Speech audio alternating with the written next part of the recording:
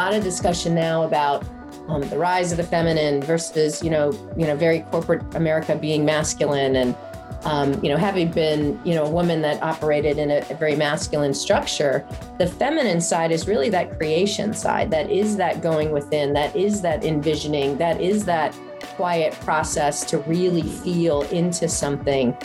So it's really interesting, like how we've really tried to force things to happen.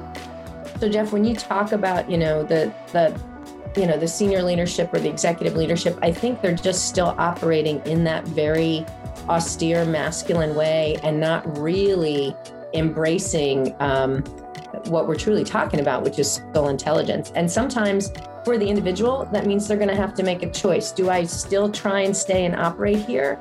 Or do I make a different decision and find a place that really resonates with me and my values and my vision and my purpose? And I think that's why we're seeing what we're seeing today.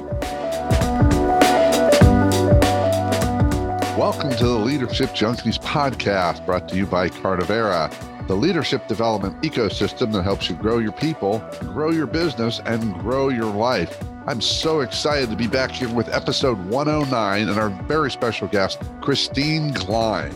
The title today is Tapping into Your Soul Intelligence. That's right, soul intelligence. Tools for you to enhance your leadership, engagement, and impact.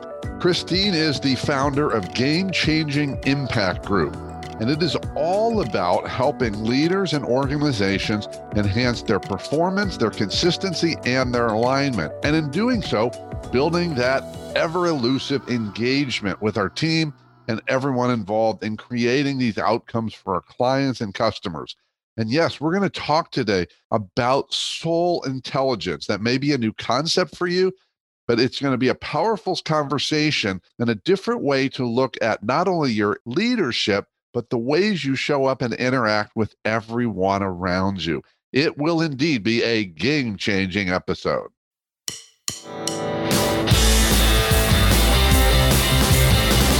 Welcome to the Leadership Junkies podcast, where we explore leadership, business, and personal growth to help you grow your business and live a richer life.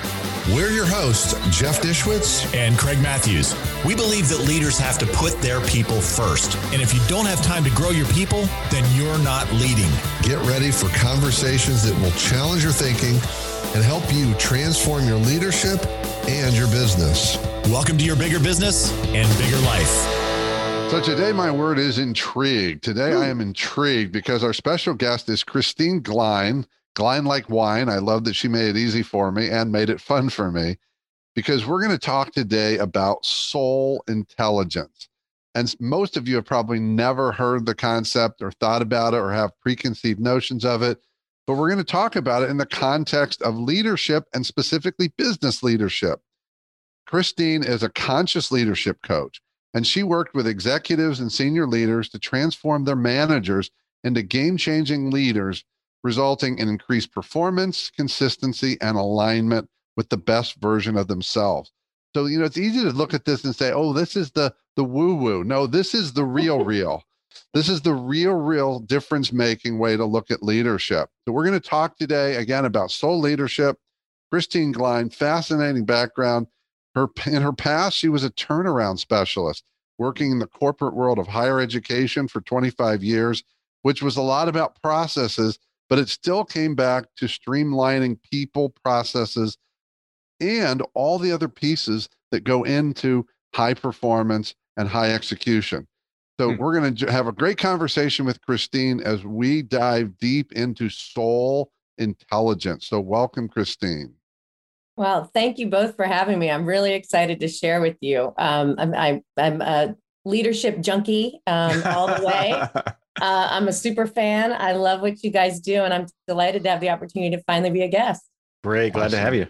So Christine, give us a little bit of put some meat on the bones of that background story. Oh, what would you like to know first? Well, I guess the thing I'd like to know is you were a turnaround specialist.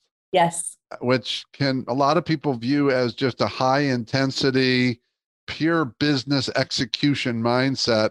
And now you're this conscious leadership coach, all about soul intelligence. It feels like there's a small transition there. Slightly, yeah. Obviously, when I was I left corporate America about a year ago, in March, during, right before COVID hit, actually, in early March. And really, my whole focus was streamlining people, process, and technology. And really, if you think about it, it is finding about, where energy is flowing, where it's stuck, what needs to move, what needs to shift. Okay. And so there was actually, some foundational work through my whole career to really help me understand this concept of soul intelligence that I'm going to share with everybody. But in essence, it's getting people aligned to be the best version of themselves. And as I talk to CEOs, who doesn't want someone that is totally aligned with the mission, the vision, their values, their purpose, and lit up from the inside out? Mm-hmm. When you have people that intrinsically motivated, they will run through the fire for you. And so who doesn't want a whole, company full of people ignited like that? I know sometimes turnaround specialist gets the bad rap, right, Jeff? Being, Molly Hatchet or something, getting rid of people. But that Neutron Jack. Exactly. Truly wasn't my style. My style was really to what I would call, in my game-changing index speak, a game changer polisher. And I'm going to talk a little bit about what the game-changing index is. It's a tool that I use, an assessment tool at the beginning of any engagement that really lets me know where someone naturally invests their energy, where they make the biggest impact in their company. And being a game changer, essentially, is somebody that's always focused on innovation. And being a polisher is someone that has this healthy sense of dissatisfaction that's looking for continuous improvement. So when you put both of those things together, I was really well suited to do that work, and then, of course, when everything's working and functioning, I want to move on to the next place, right? Because everything's great. What do you need me for? Totally. But the Game Changing Index is a really cool tool out of the UK. And it was developed because a company hired this research firm to figure out where the game changers are. They needed innovators. And what they found was there are actually 5 different kinds of game changing, like people who can make game changing impact. And so I actually became certified with this company. They call us GCologists, which is kind of cool. And it allows me to really assess, where someone will have the greatest impact in the organization, their approach to leadership, how they're creative and innovative, how they can engage and influence other people, how they get things done, what kind of an organization they might thrive in, and how you would work best in a team and who complements you. And there's about 100,000 different possible reports. And the reason why I love this tool is because it doesn't have anything to do with your personality. It has nothing to do with your communication style or DISC profile or any of the other things that we've used over the years. It really shows you where you are naturally focused and what lights you up. So it's a great springboard. Sounds amazing. Christine, I'm gonna have to do some work right now in this moment because I want to dive deep into the Game Changing Index. I have a dozen questions, and I want to set a foundation first. Talk a little bit about soul intelligence. Okay. We've all heard the last 10 or 15, 20 years about emotional intelligence, or EQ. Yep. You're saying SQ. So give us that foundation piece of what exactly is soul intelligence. Awesome. I would love to. So I guess the best place to start is what the place we're all most familiar, which is IQ, right? We all have to have the smarts, have, ideas, intellect, everything starts in our brains. But when you figure that our cognitive mind only uses 5% of our brain, which is frightening, right? Yeah. That means like all of the decision-making, everything we really put in. How are we even here? I know, right? With that number, there should be in oblivion. We're lucky to be here. I would love to tap into the other 95% personally. Exactly. That's a great question. It's your subconscious mind. So that's what's frightening. So the subconscious is that part of us that is, constantly talking in our heads when we're not really consciously using our brains. So everything that's got like negative energies, emotions, thoughts, self-limiting beliefs, repeating self-destructive patterns, and it's usually on repeat, right? That's what's operating most of the time. It's actually what takes over when we're sleeping. And that's why you can have some really crazy dreams. Not that I want to go there right away, but we definitely have, when you start talking about IQ, that's an easier concept for us to get, and as Jeff mentioned, then we kind of move into EQ. We realize that it's not just what we're saying, it's how we're saying it, and we needed heart-centered leaders, people that are focused on emotion and what are people going through and really getting to know their people, right? As a way to be able to engage them as a leader. And both of those things are super important. But what really takes into effect is when their SQ is engaged, when their soul intelligence is engaged. And what that means is they are really uniquely aligned to their own mission, vision, values, and purpose. And when you can tie those things to the company's mission, vision, values, and purpose, then you're hitting a home run and a grand slam all at the same time, right? It's that's when you're really hitting it out of the park. So it's how do we get to that? How do we get to that level? And so when I talk a little bit, I don't know if we can go here this deep, this quick, but when we talk about,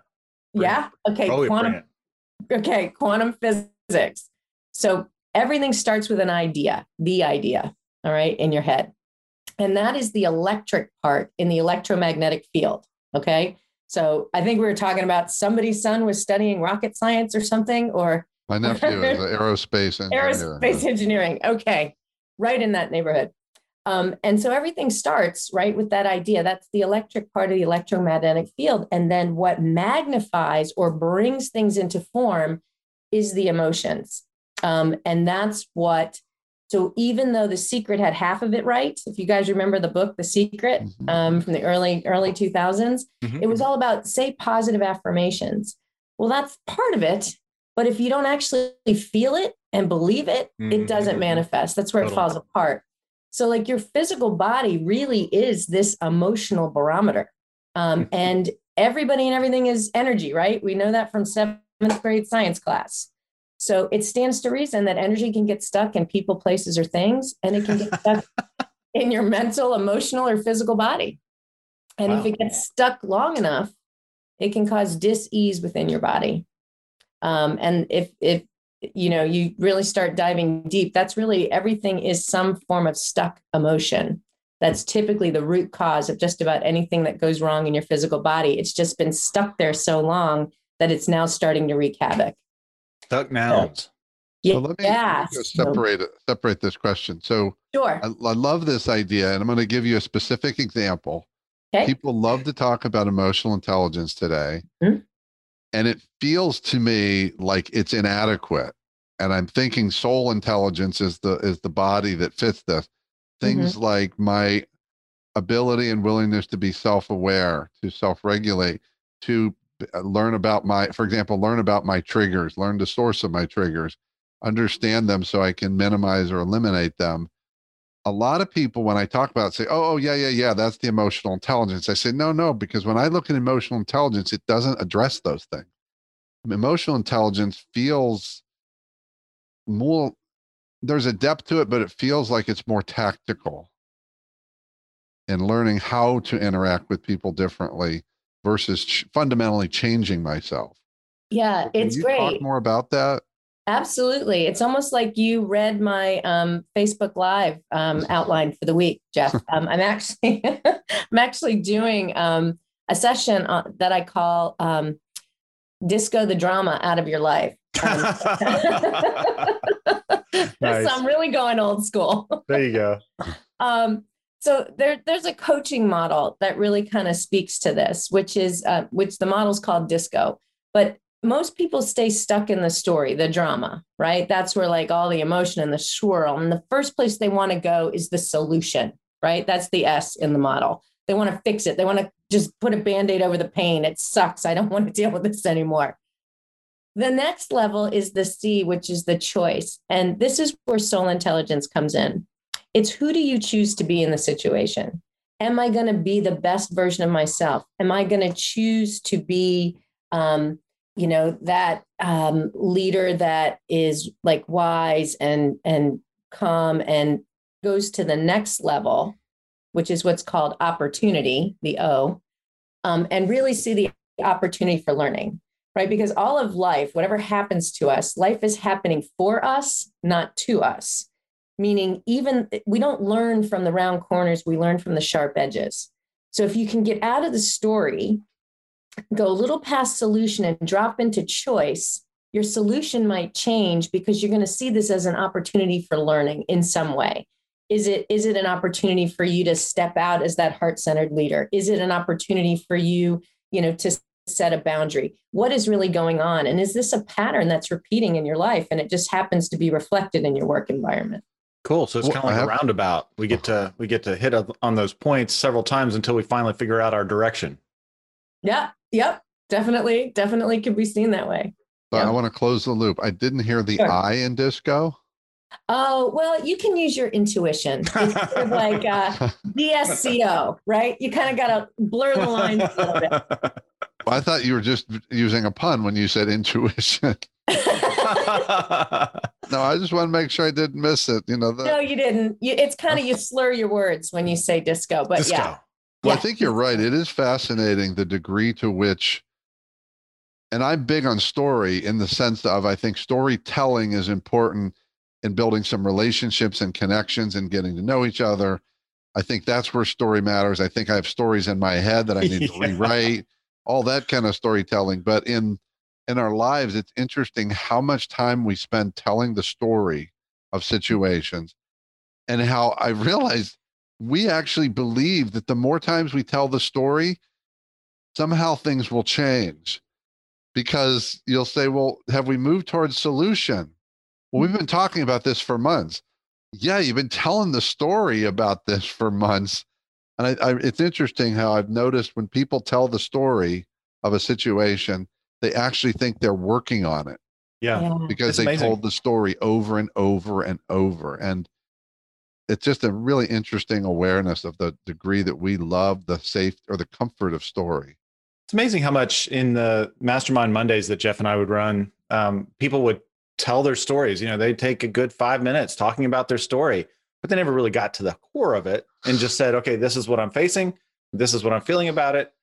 I need help. Well, yeah, we all get caught up in it, right? The he says, the she says, the plot, emotion is what's evoked during any good movie. It's what moves us, right? It's what we cling to. So even people who say they don't like drama tend to actually get caught up in it sometimes, right? And that's one of the reasons why unwanted drama can really be draining. And it can really play but on the bright side, it actually plays a critical leading role in your life, right? If we didn't have the drama, we'd miss out on a lot. But it really is like the struggles can help evoke your passion, right? And we really need the drama to wake us up out of the day-to-day and get us to pay attention.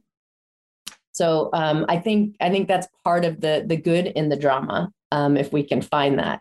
But I think it's really kind of, getting to that level where you're not stuck in it and you're not immediately just trying to solve the pain without really thinking about, what choice are you going to make in terms of who you're going to be, and what opportunity is there? Is it an opportunity to break a repeating pattern or shed an old story or rid yourself of a self-limiting belief? It could actually be to discover your true purpose or ignite your passion or live out your divine mission. It's really interesting. As you were talking about this, you mentioned, leading actors, and then it made me just think about, okay, what about life as a movie? And, Jeff and I love movies. And when you think about that, who are the leading actors? Who are the supporting actors? What scenes am I in? What's the plot of my story? And when we co-create that movie, it becomes very different. And if we look at it from that perspective, we can kind of step outside of ourselves a little bit and maybe see, okay, maybe this is a horror story that I don't really want to go through. It's quite possible. It's quite possible. But yeah, I mean, it's, it's interesting when you look, as a turnaround specialist, part of my job was to find the repeating patterns, right? Yeah. What are those self-limiting actions or processes that we continue to do just because we've always done it that way, right? So I know I've kind of taken us like on this like life ride, but when you start thinking about it in terms of your work, that's where we spend the bulk of our time. And so what things are there, helping us kind of shape who we are, not only as people, but as leaders. Let me ask back to the work piece. So you talked several times about mission and vision and alignment, mission, vision, purpose. Mm-hmm. And the thing that comes immediately to mind is this. I heard you talking in the context of helping individuals get aligned, in line with themselves, and then in line with the organization's mission, vision, purpose. Mm-hmm. I have found that many organizations have these, but they're not actually aligned. So if you've got that, do you start with the organization to help them get clear first before how do you align individuals with something that's still not really clear or not being lived? I love that question. So one of the areas that I focus on, because I do work with within companies typically, as you mentioned in the beginning, I work with senior and executive leaders on talking to them about their management layer, right? That individual contributor that got promoted, but then it was sink or swim time because we really didn't have time to invest in them. And now we're wondering why they're inconsistent, right? I hear Craig laughing, you nodding. Totally. Yeah, right. And so I realized that layer in particular is the one that got the least amount of attention. And so then we're wondering, well, why are we out of alignment, or why isn't this working? And so, yes, to answer your question, Jeff, you really do have to start with senior and executive leadership to make sure those things are real, right? A lot of people thought culture was really like this cool environment that we put together, right? We got ping pong, we've got mini golf, we got fridge, with full of beer, okay, so it's stuff, but it's not actually living and embodying what you put down and you believe, right? Great point. Yeah. And so now, since we're all working from home, who cares about that stuff? Can't play ping pong anyway. Yeah, but it's really actually brought up, like, how do you embody this culture, remotely? Well, it has to come from the individual. And it's really interesting because I've studied engagement and intrinsic motivation and what gets people lit up. And today, yes, the external rewards are important. We all want to be paid. We all want to get bonuses. We all want to have great benefits. But what really lights most people up today is actually feeling motivated by their work. Yeah.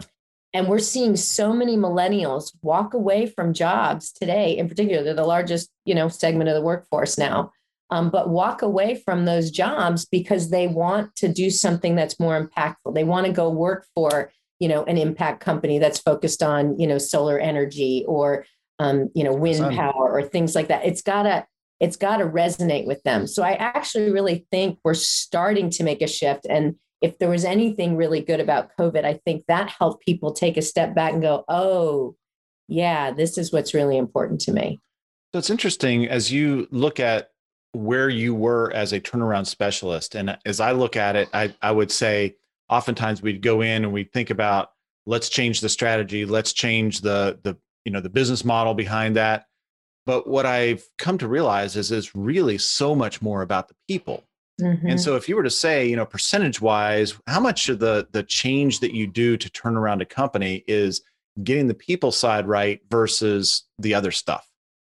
I got to tell you, it's most of it, right? The old 80-20 rule. Honestly, it's mostly people. And it's not always that you have the wrong people. It's you have great player, wrong position. Yeah, totally. Right. Like it's like rearranging who should be where, doing what. Mm-hmm. And then certainly making sure that the processes support, both the business and the customer or the client, right? That's usually where there's the greatest disconnect. Yeah. It might work great internally, but externally the clients hate it, or it works great for clients, but it's causing havoc internally. It's usually that needs to flow a little bit better. Gotcha. And technology can support that. But that tended to be one of the, last, yes, it's a great supporting factor because there's so much cool technology out there. But that used to be the last piece. We had to get the people right, align processes, and then introduce technology sort of in that order, typically. Gotcha. Yeah, you don't want to automate something that's not working well. Right. Unless you're like on MS-DOS or something, and we really need some homework here. But, It's interesting when you talked about the generational difference, because I was thinking yesterday I did a workshop on Zoom, and I really do work not to assume too much about what I see reactions, but I was noticing, because a lot of what I talked about are these kinds of things, this people side, and different ways to look at engaging people. A big topic was trust. And what I noticed was the people that seemed most enthused were the clearly younger people. Like they're just, yeah. And the generation of that I would say are probably 50 and older, I was just seeing their visible reaction was just kind of. Deer in the headlights. Yes, that was it. That silence was it. That was it. And I'm thinking, okay, that's cool. And they may just be getting in differently, but it's interesting that I noticed that yesterday based upon some generational differences that I make up is about openness and desire. Maybe they've worked on their poker face. Yeah. So what's really interesting, in my leadership program, one of the things that we talk about is what are your core values, right? What is important to you? And time and time again, the number one thing that comes up is trust and transparency in their managers, right? We still know that's the number one reason why somebody leaves a job, right? It's their immediate supervisor, their manager.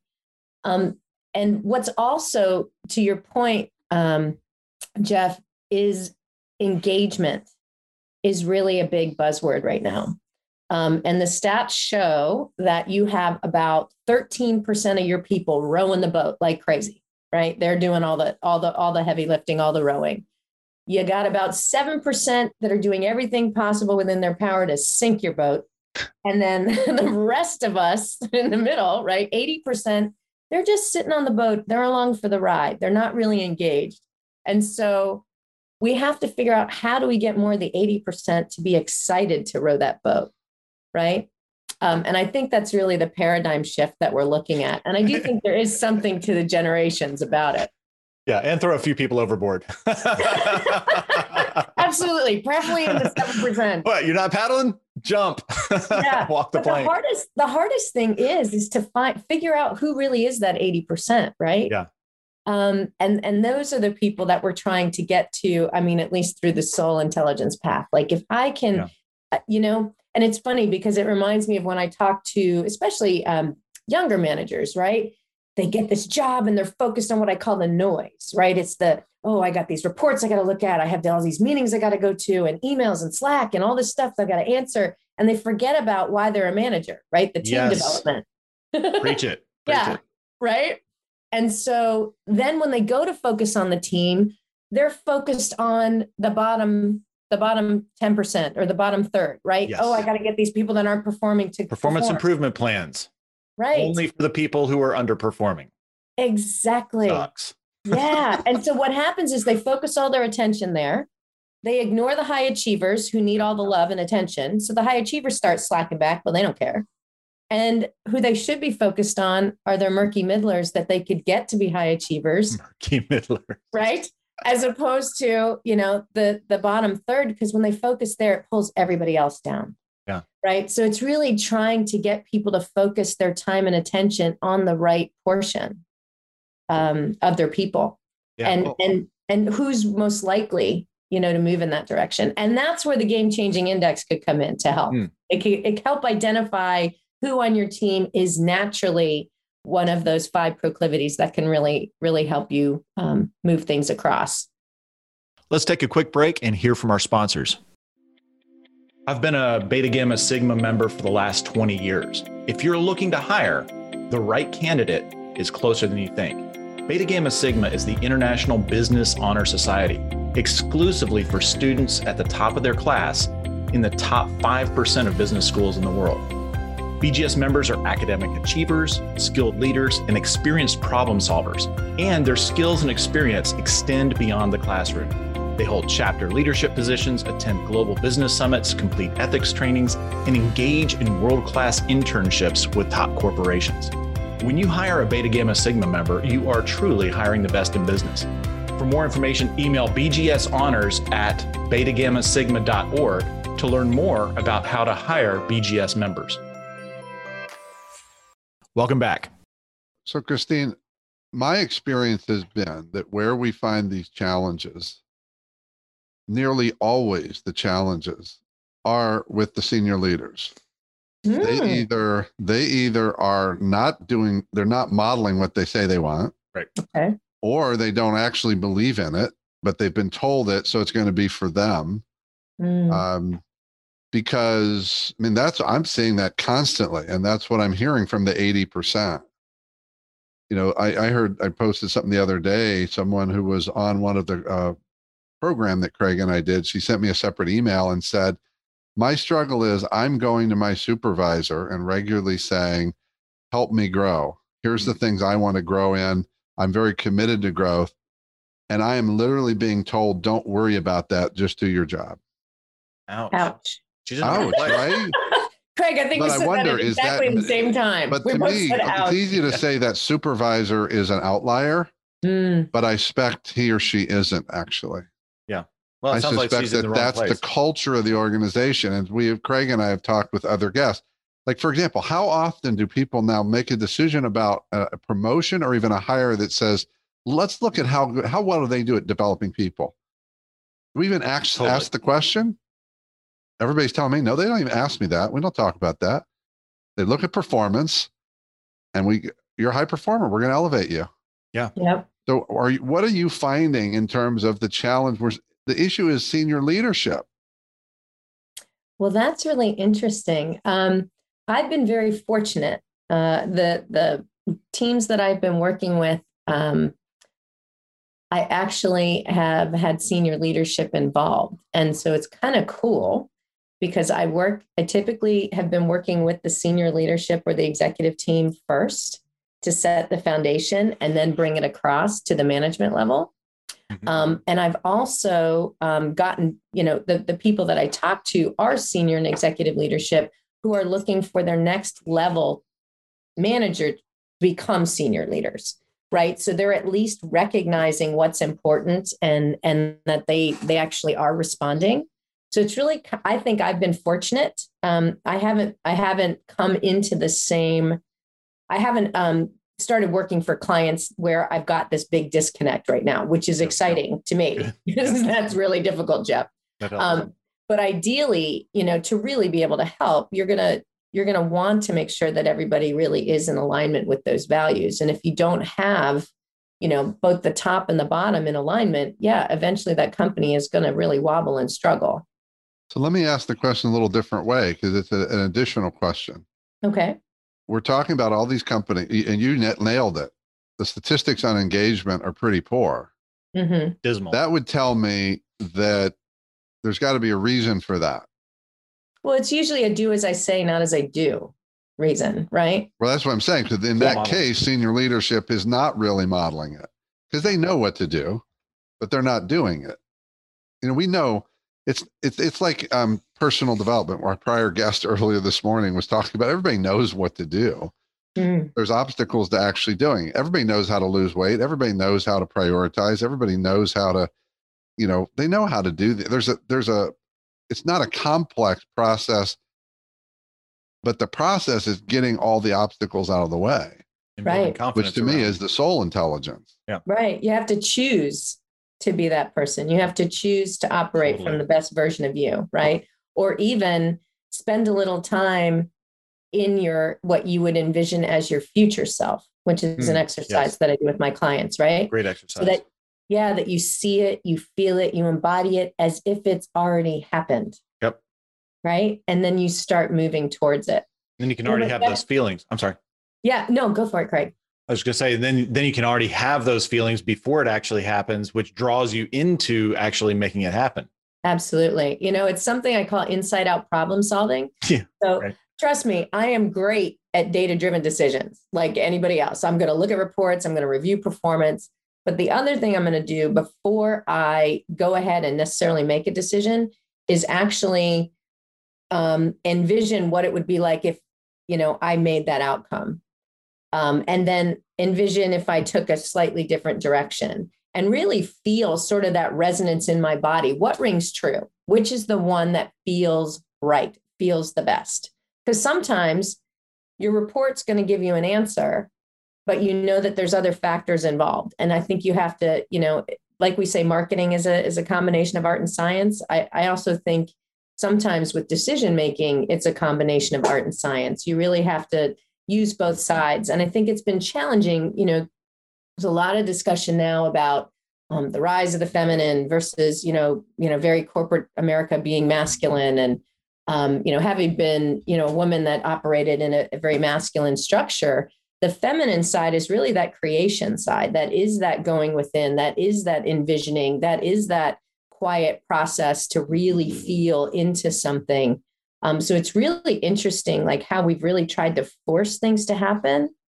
So Jeff, when you talk about, the senior leadership or the executive leadership, I think they're just still operating in that very austere masculine way and not really embracing what we're truly talking about, which is soul intelligence. And sometimes for the individual, that means they're going to have to make a choice. Do I still try and stay and operate here?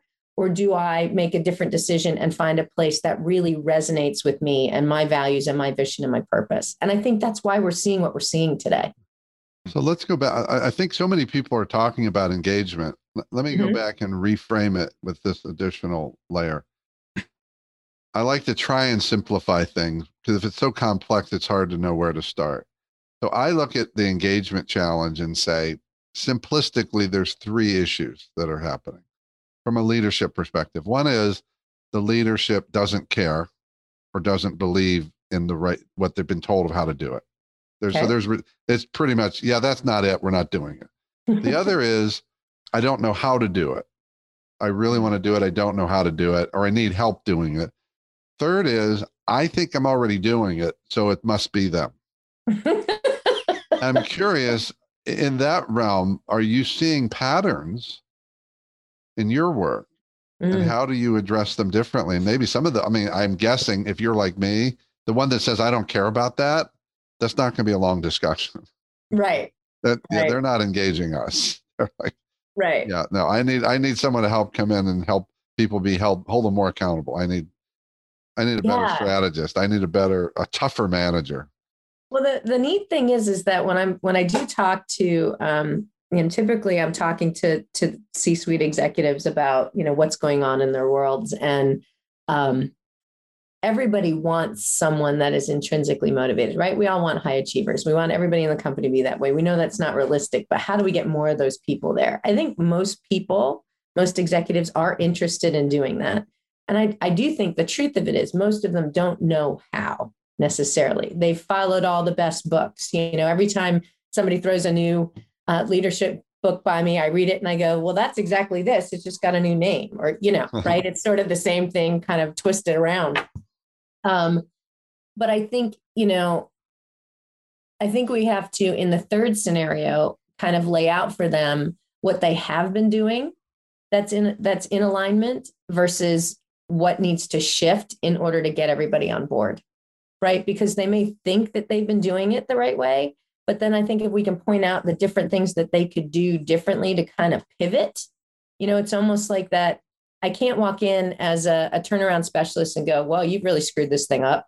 I've got to go, well, here's what's working, here's what's good, and here's where I think we have to shift it. And so I really think in those two scenarios, right, if they don't know how, or they're at least trying, you can pivot people and provide them with additional tools to get them where they want to go.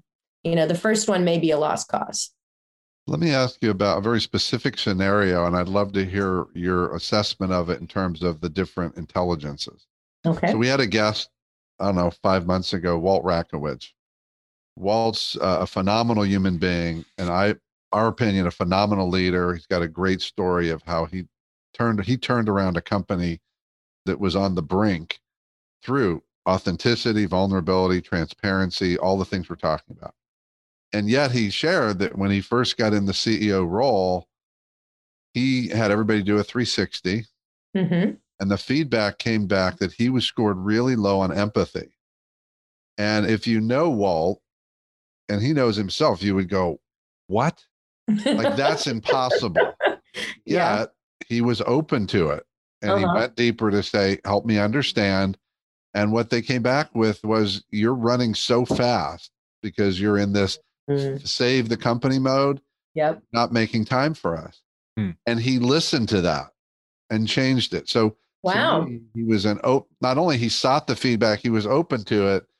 Because I could see a lot of leaders saying, no, I'm very empathetic. Everybody says so. And I would say that, but he was not showing up empathetic. And to me, that element there is about soul intelligence, even more than emotional intelligence. Right. Well, he had to recognize within himself, how what he was doing was pushing people too hard. And so was he willing to choose to be different? Was he willing to choose to show up differently? Right? Because the opportunity was really to save the company, which is what he was bought into. So the fact that he could at least take stock and take inventory of himself and make a pivot is really exciting. And I'm sure the story goes, and he was able to turn the company around, right? Yeah, he did. Pretty much. With a singular focus on, let's do right by our people.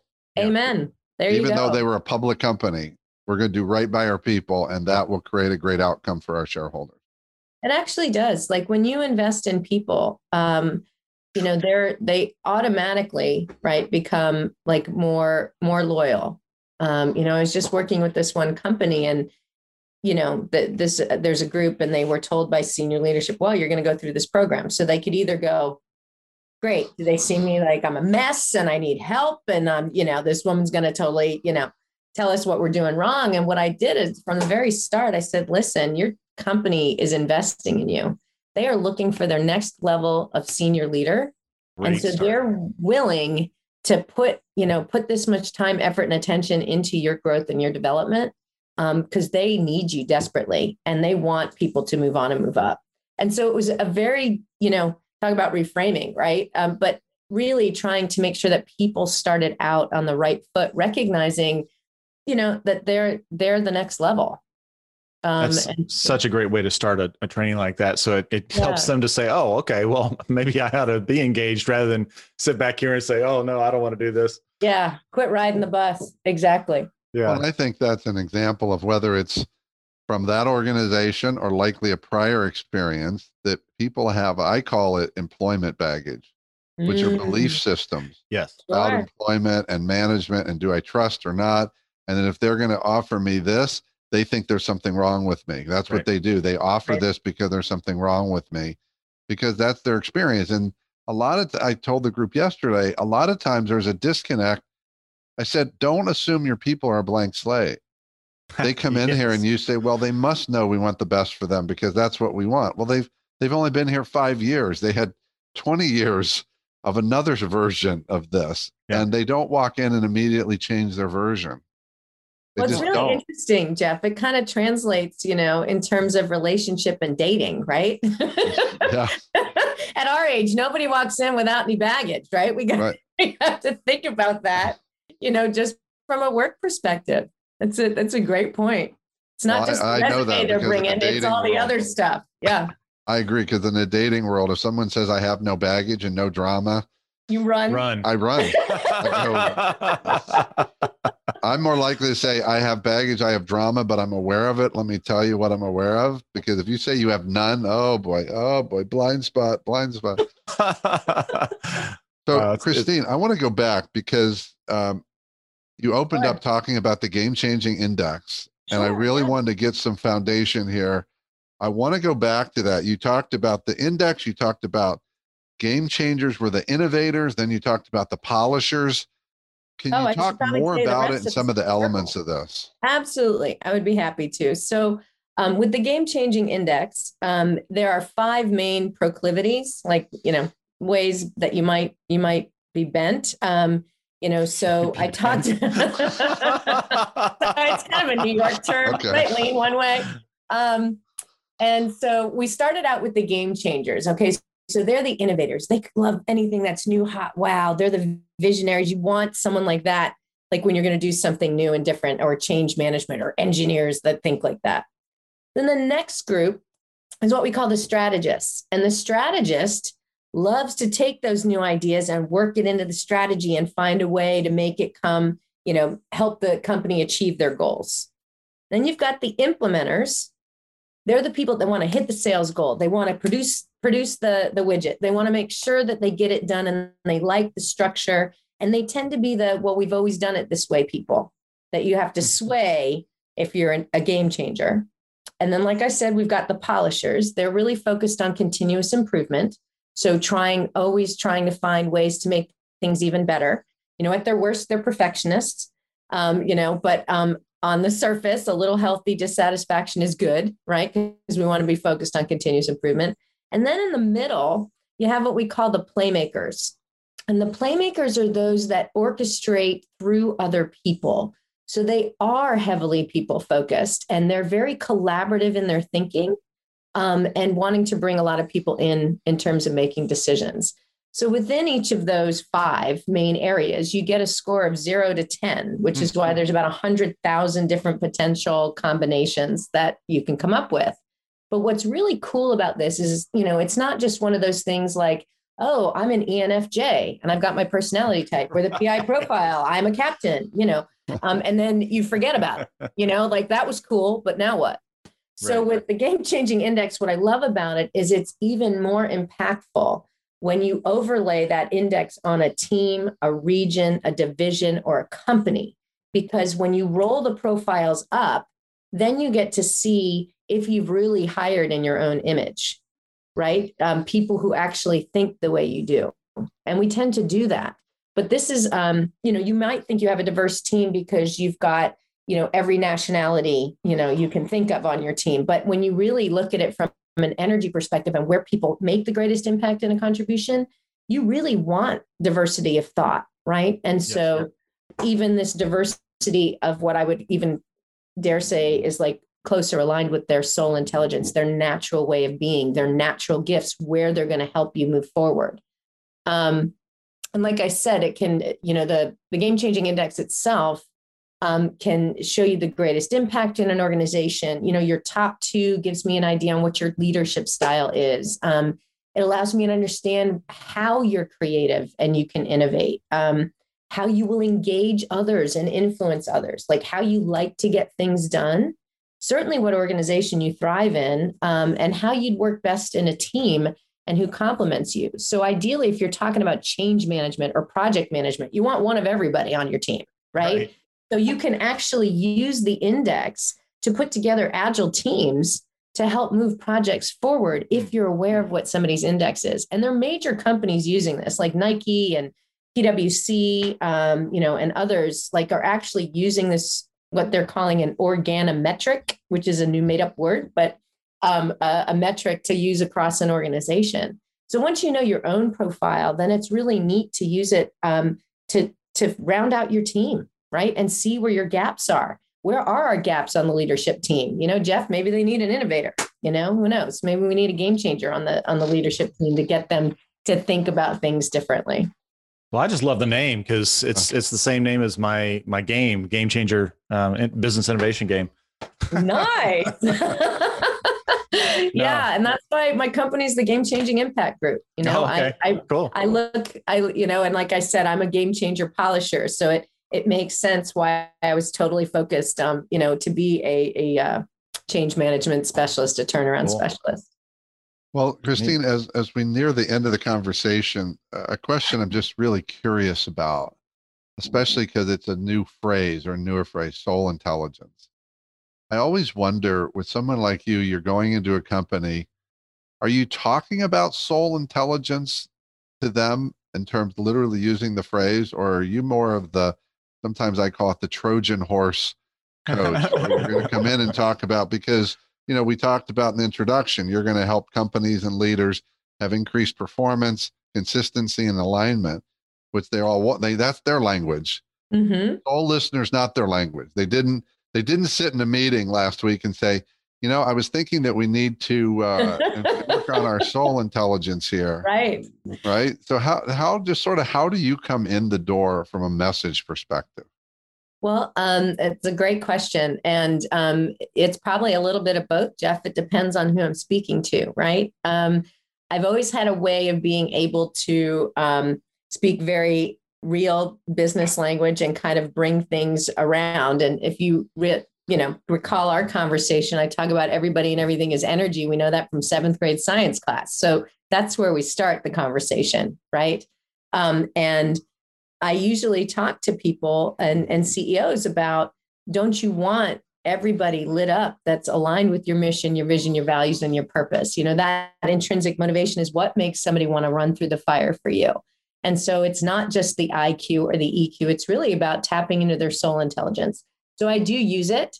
I use it in a way where I can describe the process that I'm going to take people through. Honestly, it's part of, it's the most important intelligence that people haven't really brought to the forefront yet. They know it. It's sort of like the unseen. We know it's there. We sense its presence, then we forget about it. But we know it's there. And so I think, my mission, I believe, is to really make this more of a mainstream concept. It is, a movement, the soul intelligence movement, that I'm really committed to getting people to understand. Because like we started the conversation, it's all about people. And that's what drives people, the innate spark of the divine within them, and getting them lit up, and having work that's engaging, that they look forward to going to, that they love working with their teams. Those are the leaders we want. Yeah. So, it is, I do talk about it in a variety of different ways, but I do want to be known as the soul intelligence coach. So we'll see. Awesome. Well, thank you, Christine. We always close out our conversations with a few questions. One is there anything in particular you want to promote about what's going on with you or your business right now? Oh, sure. I am actually going to be holding a free masterclass. If anybody is interested in that, they can, send me an email or hit me up on Facebook or LinkedIn or on my website, gcimpactgroup.com, holding a free masterclass on Tuesday, May 18th at 8:00. If anybody's interested in learning more about soul intelligence and what I do or how I do it from a group coaching or individual level, you could also hit me up in an email or a direct message on any of those platforms. And what is your email? I have it, but what does it tell everybody? It is K, my first initial, Glein, GLEIN, at gcimpactgroup.com. And it stands for Game Changing Impact. All right. And we always wrap up with a couple of signature questions. All right. What I'm going to go with for you, I'm going to start with dinner. Dinner. Okay. Who's somebody living you want to have dinner with, and what's the one question you're going to ask them? Wow. Okay. Well, I think Sara Blakely is an incredible, accomplished businesswoman. I mean, she's a self-made billionaire. She went to Clearwater High School, and I'm in Tampa, so I kind of did that.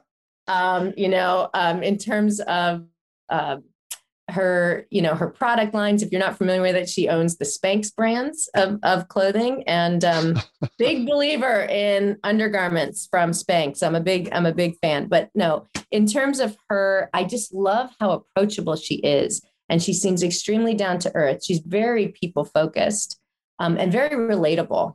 And so I think I would probably ask her, how she managed the valleys on the way to the big peak of becoming the self-made billionaire she is today. I love that. I'm laughing because on the episode we recorded right before this one, we were talking about her husband, Jesse. Oh, get out! Jesse Itzler. Yes. So thank you for that. The second question is, I'm going to go with one of Craig and my favorites, the movies. Movies or television. What's the character, scene, or maybe it's the whole movie that speaks to you about leadership? Well, I am going to throw you a wild card, but considering this interview is a little, off your beaten path, hopefully you'll like it. I think one of the movies that resonates with me the most about leadership is one you would not ordinarily associate with it. The Devil Wears Prada. Oh, I love that movie. Yes. I see it. Having worked for a narcissist or two in my career, I relate very heavily to the young college grad that thinks she's found her all-time incredible job. And through the course of her relationship with this character, Amanda Priestley, which, come on, Meryl Streep's amazing. She does manage to finally get that person to come around and meets her unrealistic expectations, but then decides to follow her own soul intelligence and leave. But you're just like me. I don't think so. As she steps out the door of the car. Yeah, exactly. Yeah. Exactly. So I think that's it. I mean, the storyline really resonated with me and really kind of defines what I do. So. Well, I love that. And I will tell you what I love about that question is you are not the first person to throw curveballs. There have been so many movies mentioned that I was like, I never would have thought of that in terms of leadership, but there's that scene or something. Oh yeah. So that's why I love it. Someone gives me a new perspective, and if I get a new perspective, that's a great day. So thank you for giving us some new perspectives and our listeners, Christine, and most important, thank you for the work that you're doing in the world. It matters. Amen. Thank you.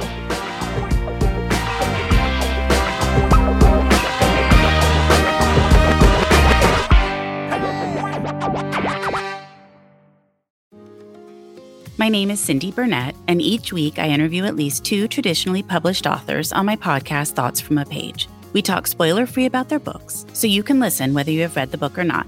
And then we delve into things that you most likely won't hear about anywhere else. The importance of the cover design, why they included various aspects of the story, personal details about both the books and the authors' lives, and so much more. You can find the podcast on every major platform and learn more about it on my website, thoughtsfromapage.com. Thanks so much for checking it out.